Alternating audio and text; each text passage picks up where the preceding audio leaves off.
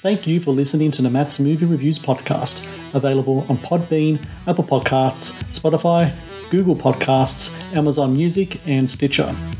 Also, please follow Matt's Movie Reviews on Facebook, YouTube, LinkedIn, Reddit, Instagram, and MeWe. And of course, be sure to visit mattsmoviereviews.net for the latest reviews, top 10 lists, and more. Now, on to the show.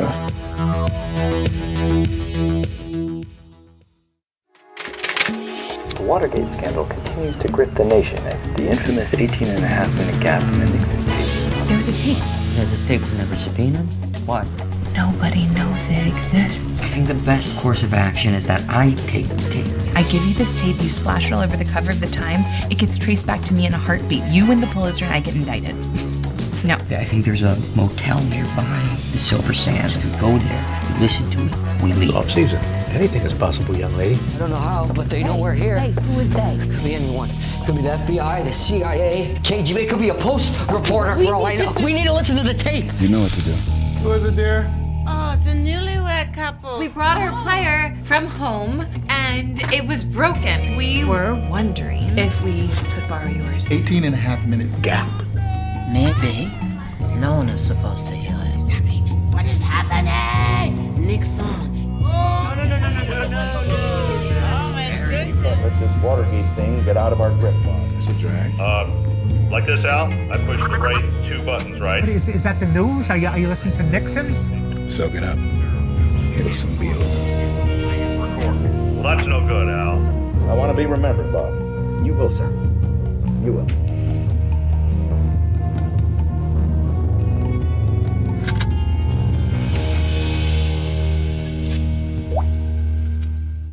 Hello and welcome to the Matt's Movie Reviews podcast. I am your host, Matthew Perkovich, and this is episode number 444. Released in July 5 on digital and video on demand is 18.5, a political thriller comedy set in 1974 that stars Willa Fitzgerald as a transcriber who attempts to pass on a tape to a reporter, played by John Magaro, that features the infamous 18.5 minutes missing from the Nixon tapes.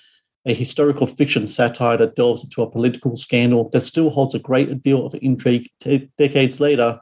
18.5 is also the latest film from director Dan Mirovich. I'm glad to say joins me now on the podcast. Dan, I thank you so very much for your time today. No, thank you. Thanks for having me on. So it's really interesting just reading up about yourself. So, you know, some filmmakers, they do things maybe about Washington, might make a film about Washington or something political. You yourself, though, you've actually worked in Washington, D.C. You were a speechwriter for, I believe, was a Democrat senator. Back in the day. So you were kind of like in the belly of the beast. So you kind of know some things, don't you? Yeah, a little bit. Yeah, no, I literally worked in the basement of the Capitol. I worked for a couple of years for Senator Tom Harkin, the senator from Iowa, and as a speechwriter, and also worked a little bit as a journalist in D.C. as well. So I kind of saw that side of it. And it's just and then I went to film school, but it's always fascinated me the culture of Washington, and particularly how and this is what's relevant to this film is how young people, 23-year-old, 25-year-olds have access to incredible information and ultimately power in DC, and how they wield it in different ways. In the States, we just had this big testimony this week from this 25-year-old that was dropping bombshell after bombshell about Trump. Yeah, Hutchinson.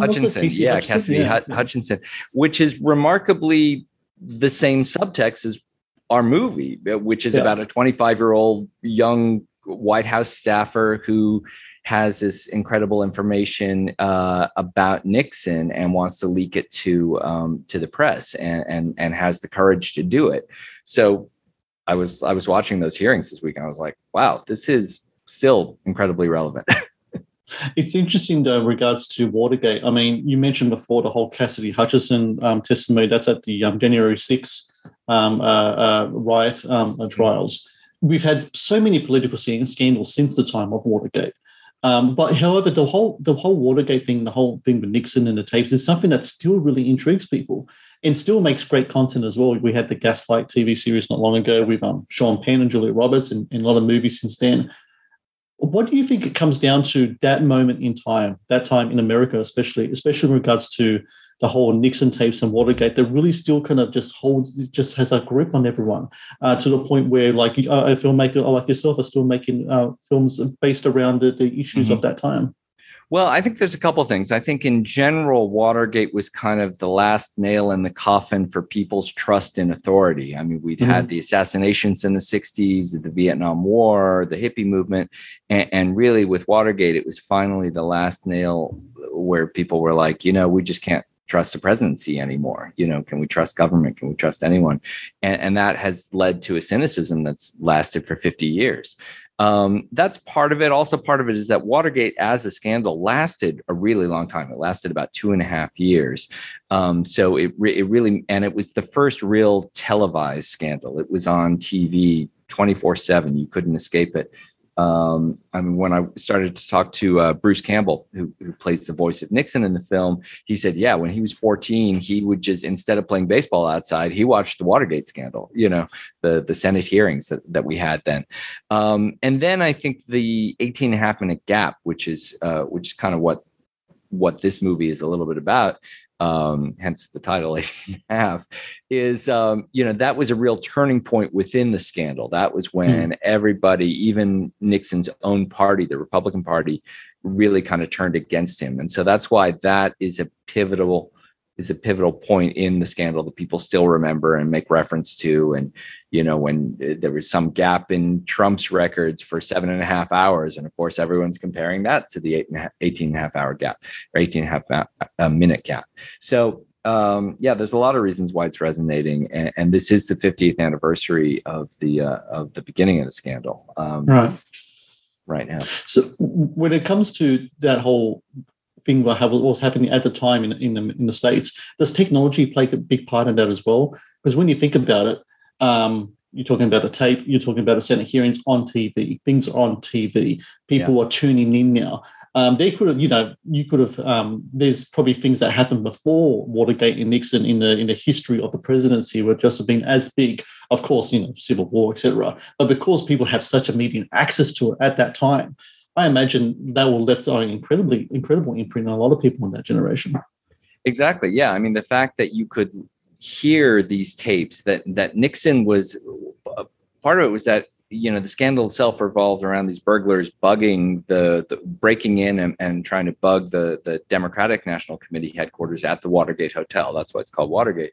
But Nixon was also bugging himself. I mean, that was the bizarre revelation that came in the hearings, was that Nixon had this taping system in 4 or 5 offices in the White House. There were these voice activated microphones that were recording everything. And even Nixon himself would forget about it sometimes and just say the most outlandish things, which is what ultimately got him kicked out of office. But I think you're right. I mean, it was then the media could use, and television could use these tapes. You could really, everyone in America could hear Nixon saying these dastardly things on these tapes. And so, yeah, the fact that it was all on mass media was a big part of it. For sure. It made me chuckle there how you said how Nixon even forgot that he was being recorded. I can imagine him waking up maybe 2 o'clock in the morning and, oh, shit, I shouldn't have said that. We have to take that time out, right? And that's pretty much what the 18.5 minutes was, right? Yeah. And we found out that there really are tapes of Nixon listening to his own tapes in a room that was also further bugged. I mean, that's kind of gave us the idea for how Connie, our character played by Willa Fitzgerald, has access to this 18.5 minute gap. It's because she has a tape of a tape. So yeah, Nixon would do that. He would go in and go back and try to listen to his own tapes. I want to talk about the location of your film. Sure. I understand Silver Sands. Is this correct? It's kind of like a hotel resort there. Where did the idea come from to having kind of like this kind of clandestine kind of situation gone awry, kind of be based in that locale there? Well, the location came first, basically. Literally the day after Trump got elected president in 2016, I was in New York and was visiting First, my friend Jules Feiffer, who's a famous cartoonist, Pulitzer Prize, Oscar-winning screenwriter, who wrote my last film, Bernard and Huey, and we were talking about Trump and comparing him to Nixon. And then that night, I took a ferry over to Greenport, Long Island, where my friend Terry Keefe owns this motel, and that his grandparents had built in the 50s and 60s. But Terry's done a great job preserving its kind of vintage look and vibe. And it's a working motel during the summer, but he's done a lot of fashion shoots and music videos. But he said, no one's ever shot a feiter here. And we're closed in the winter. And Dan, if you think of an idea, we can shoot it here. And he was with me talking to Feiffer about Nixon and Watergate. And I was like, yeah, let's see if we can come up with a way to find a Watergate script that, you know, and a story that would make sense at a seaside resort. So we transposed it to Maryland, which is close to DC. So at least geographically, it made a bit more sense, and then came up with a storyline that fit. Let's talk about the cast here. Connie is played by Willa Fitzgerald. Now, when you started filming this 18 and a half, it was in 2020, I'm pretty sure. That's when you started. Reacher comes out maybe a year or two after that. And Willow at that time was a working actress. She's been in like a few series and such, but Reacher is like really kind of put a new spotlight on her, on her status as an actress. What was it like casting her? Because from what I understand, she was kind of like the first cast kind of situation. Is that correct? Well, she was the first person I met with, and actually, I think the only person I met with in person. She was recommended by her agent, but also she'd worked with a director, Lucky McKee, who I've known for years. We both go back to like working with Ryan Johnson in film school, and Lucky said great things about her. And, you know, we thought about other people over the ensuing months, but we kept coming back to Willow like, oh yeah, Willow was great. We really liked her. Yeah, we should cast her. So we did. And she was fantastic. And then the film also stars John Magaro, who was in First Cow, and Kelly Reichardt, who I know a little bit. She recommended him. And if she recommends someone, I listen to her. And, you know, so my relationships with other directors really helped inform, you know, who the cast would be. But honestly, when it comes to making these kind of independent films, a lot of it is just schedule and availability and luck. It's if people are busy shooting a pilot in LA, they can't shoot an indie feature in New York. And we were right at the beginning of the pandemic. We started shooting March 3rd, 2020. What could possibly go wrong in March of 2020? Right. And there was so we kind of, even then we sort of knew we kind of needed to cast from New York based actors. It was people were getting a little reluctant to travel across the country even then. So anyway, as it turns out, we got about 11 days in. We found out we were one of the last films shooting in North America. And then we shut down with only 4 days left to go. And 6 months later, we were able to go back up and running, and everyone came back. What people wouldn't know is that the 18 and a half minutes as portrayed in your film, the voice actors on there, you mentioned one of them already, Bruce Campbell played Nixon, also Ted Raimi, John Cryer. With the exception of John Cryer, you kind of almost had like a Eve Dead reunion there working in your tape there. How did that kind of all come together? And is it true that you actually, it's because of the whole pandemic situation, you essentially did this recording kind of like what we're doing right now over Zoom? Exactly. Yeah, Bruce is someone that we had talked about working together on the last film I did, and that schedule didn't work out. And then even on this film, originally he was going to play the character that Vondie Curtis Hall plays in the film, but then he'd had some surgery and he couldn't do like fight scenes for a while. But then when we talked, then I said, well, I'm not going to lose you, Bruce. I got to make a movie with Bruce Campbell. Come on. I said, how about doing the voice of Nixon? And he loved that idea because he had just played Ronald Reagan in an episode of Fargo. And then, as I mentioned, he had this fondness for Watergate, or this familiarity with Watergate dating back to his teenage years. So then he suggested Ted Raimi, because they were old friends from the Evil Dead days. Ted is Sam's younger brother. So they were, they'd known each other, for 50 years. And then John Cryer is someone that I've known for about 30 years. He was actually a fan of my first film, and we've been in touch over the years about working together, but also hadn't found a time. So the plan was to do this recording in a studio in LA when they were all in the same place at the same time and sometime in post-production. But then, as we were in that first lockdown period in like May or June of 2020, we realized these guys are spread around the world because Ted was in Canada, Bruce was in Oregon, John was in LA. We're like, they've all got, halfway decent microphones now. Everyone's got Zoom, and actors had nothing to do for about 6 months. The Screen Actors Guild wouldn't let any productions go into, start yet. And they couldn't do theater. They couldn't do, film or TV. So this was a great way for us to be able to do essentially an 18.5-minute radio play or radio drama within, the film, and to all be working creatively at a time when everyone was around the world was incredibly depressed, and creative folks like us, couldn't do anything. And it was really recharged all of us to be able to say, all right, well, we're still working on a movie, The Matt's Movie Reviews podcast is brought to you by 80s Tees.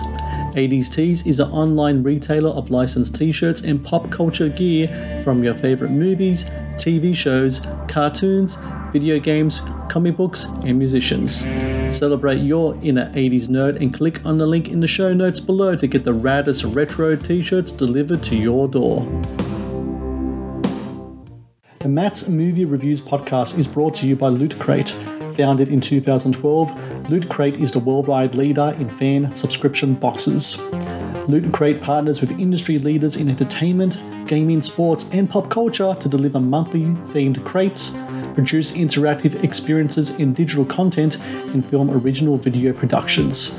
No matter what you geek out about, Loot Crate has a subscription box for you. To get your very own exclusive collectibles, apparel, and gear delivered to your door, be sure to click on the link in the show notes below. The Matt's Movie Reviews podcast is brought to you by TeePublic. TeePublic is the world's largest marketplace for independent creators to sell their work on the highest quality merchandise. With over 1.2 million designs, TeePublic is sure to have something you love. When it comes to the whole technology aspect of it, again, we're just talking there about Zoom. Your movie, of course, deals with the reel-to-reel tapes. Yeah. First question in regards to that. When it comes to Willow, how she kind of handles the tapes and everything, did she have any knowledge or experience with it before? Or is that something she had to do kind of like on the cuff and kind of like work it out and to give her a hand with it? Yeah, we gave her one of the tape players in her hotel room, and she just practiced, and that was so she was just, she took to it pretty quickly. Are the voices on the tape, are there actually, is that a real work in reel to reel that you're working with on the set, or are you just putting the voices in post-production? But the answer is both. So it is a real working reel to reel player. I mean, we found them, we had to get like 4 of them, I think, for the whole film.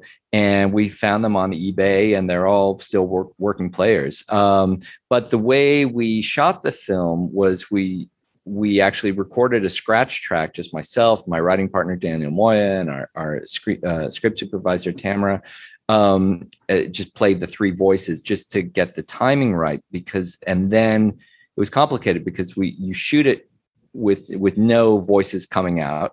But Daniel, my partner, he would listen to our scratch track. Well, we would rehearse with the actors, with Willa and John, to them hearing the scratch track. Then during the takes, we would just have Daniel just yell out like kind of cue terms like, Liddy or ITT or things like that.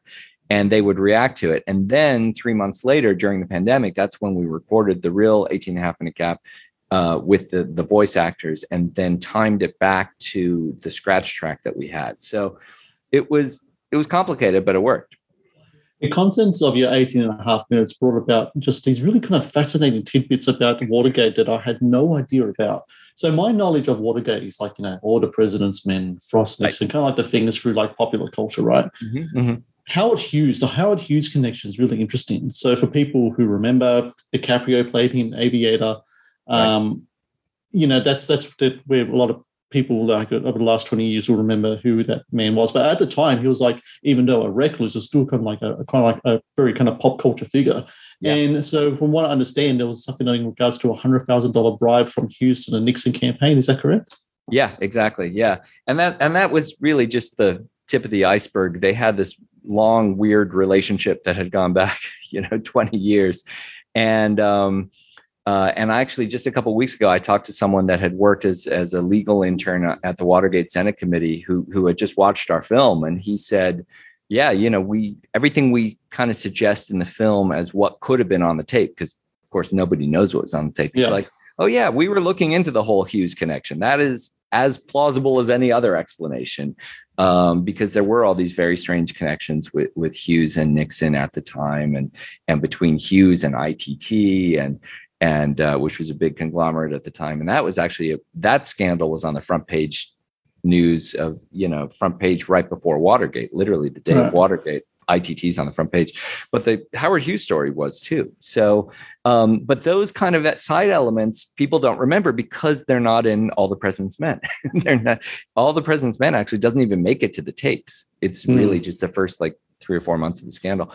So people's memory of the scandal is much more narrow than it really was. I mean, Watergate was only one of many scandals that Nixon had. It all kind of got reduced in our collective memory just to Watergate, but there was a lot more going on at the time that we don't even get into. But so it was kind of fun doing research into these kind of side eddies of the Nixon era and the scandals that and putting them more into the forefront. When you think back at that time with all the scandals happening and everything going on, Watergate and ITT, Hughes, and everything just so big, and then you go to our modern day time sensibilities now, and news is just so much different now. I mean, back then it was 3 channels and that's all you had. Now it's just everything everywhere, social media including everything as well. Do you think the nature of political scandals is essentially the same, but just the media has changed? Or do you think that we're just dealing with a new type of beast right now in regards to political scandals? Well, I think what's been interesting is seeing these January 6 hearings, and you realize it is kind of the same. It comes down to one person has hubris and paranoia and ego, and they're the president or the prime minister. I mean, it could be Boris Johnson, it could be Bolsonaro, you name the figure around the world. And then they're surrounded by loyal toadies, who are either loyal to them or loyal to their country. And at some point they have to make a decision. And I think that narrative is something that we're seeing really clearly in the States right now, but you saw it in Watergate too. He had these co-conspirators, and then, one of them, John Dean, who was his legal counsel, flipped and testified against everyone. And that was a real turning point in that scandal, and and if you're looking at, film and the narratives, because it's really all about the characters. And that's when you go into the character of these people, that's really what it comes down to. It's these moral quandaries. Do they stay loyal to the person that they did whatever they did with? Or do they, stay loyal to their country or the truth or whatever it is? So I think in that sense, things really haven't changed much. I think you're right. I mean, the acceleration of things, but it is interesting. One of the side notes out of these January 6 hearings is, wow, we're only hearing about this now. No reporters dug up the stuff about Trump lunging for the steering wheel. It's, these things have been a secret, for a year and a half. And you would have thought that a lot of the stuff would have come out by reporters, but, in some ways, reporters now just have, they have to turn things around so fast that they don't have time to do real investigative reporting in a way that 50 years ago, print reporters could dig into that. Yeah. But of course, one of the things we explore too is also that print reporters back then had a lot more anonymity than they do now. Nowadays, print reporters are also pundits on cable stations, and they have their Instagram and their Twitter accounts, and everybody knows who they are. And back then, not so much. So, which allows some interesting plot twists in the movie. It certainly does. And for everyone out there listening, July 5 on digital and video on demand, 18 and a half. I really recommend people check out this film because, it is an historical fiction kind of political thriller, but it's a satire at the time as well. It's a comedy. It's got really great performances, really great dialogue as well. I really like the kind of snappy kind of back and forth, especially between, the characters. There's a great kind of dinner scene. I love dinner scenes in movies. I think they're like really just honestly, people need to put a compilation of dinner scenes in movies together because I think they bring about some of the best drama because that's supposed to be like this secret space and it never ever turns out to be that way. And there's a great one in 18 and a half. I do recommend people do check out this film. And Dan Mirovich, I thank you so very much for your time today. Congrats with the film. Best of luck with the release. And man, hopefully we can talk again in the future. It's been a pleasure. All right. Thanks. And just to let you know, because you're in Australia, right? Yes, sir. The film is having its Australian premiere at the Revelation Perth Film Festival, July, I think 9th, maybe. Okay. It's like the end of next week. I won't be there, unfortunately, but the film will be there. So, go,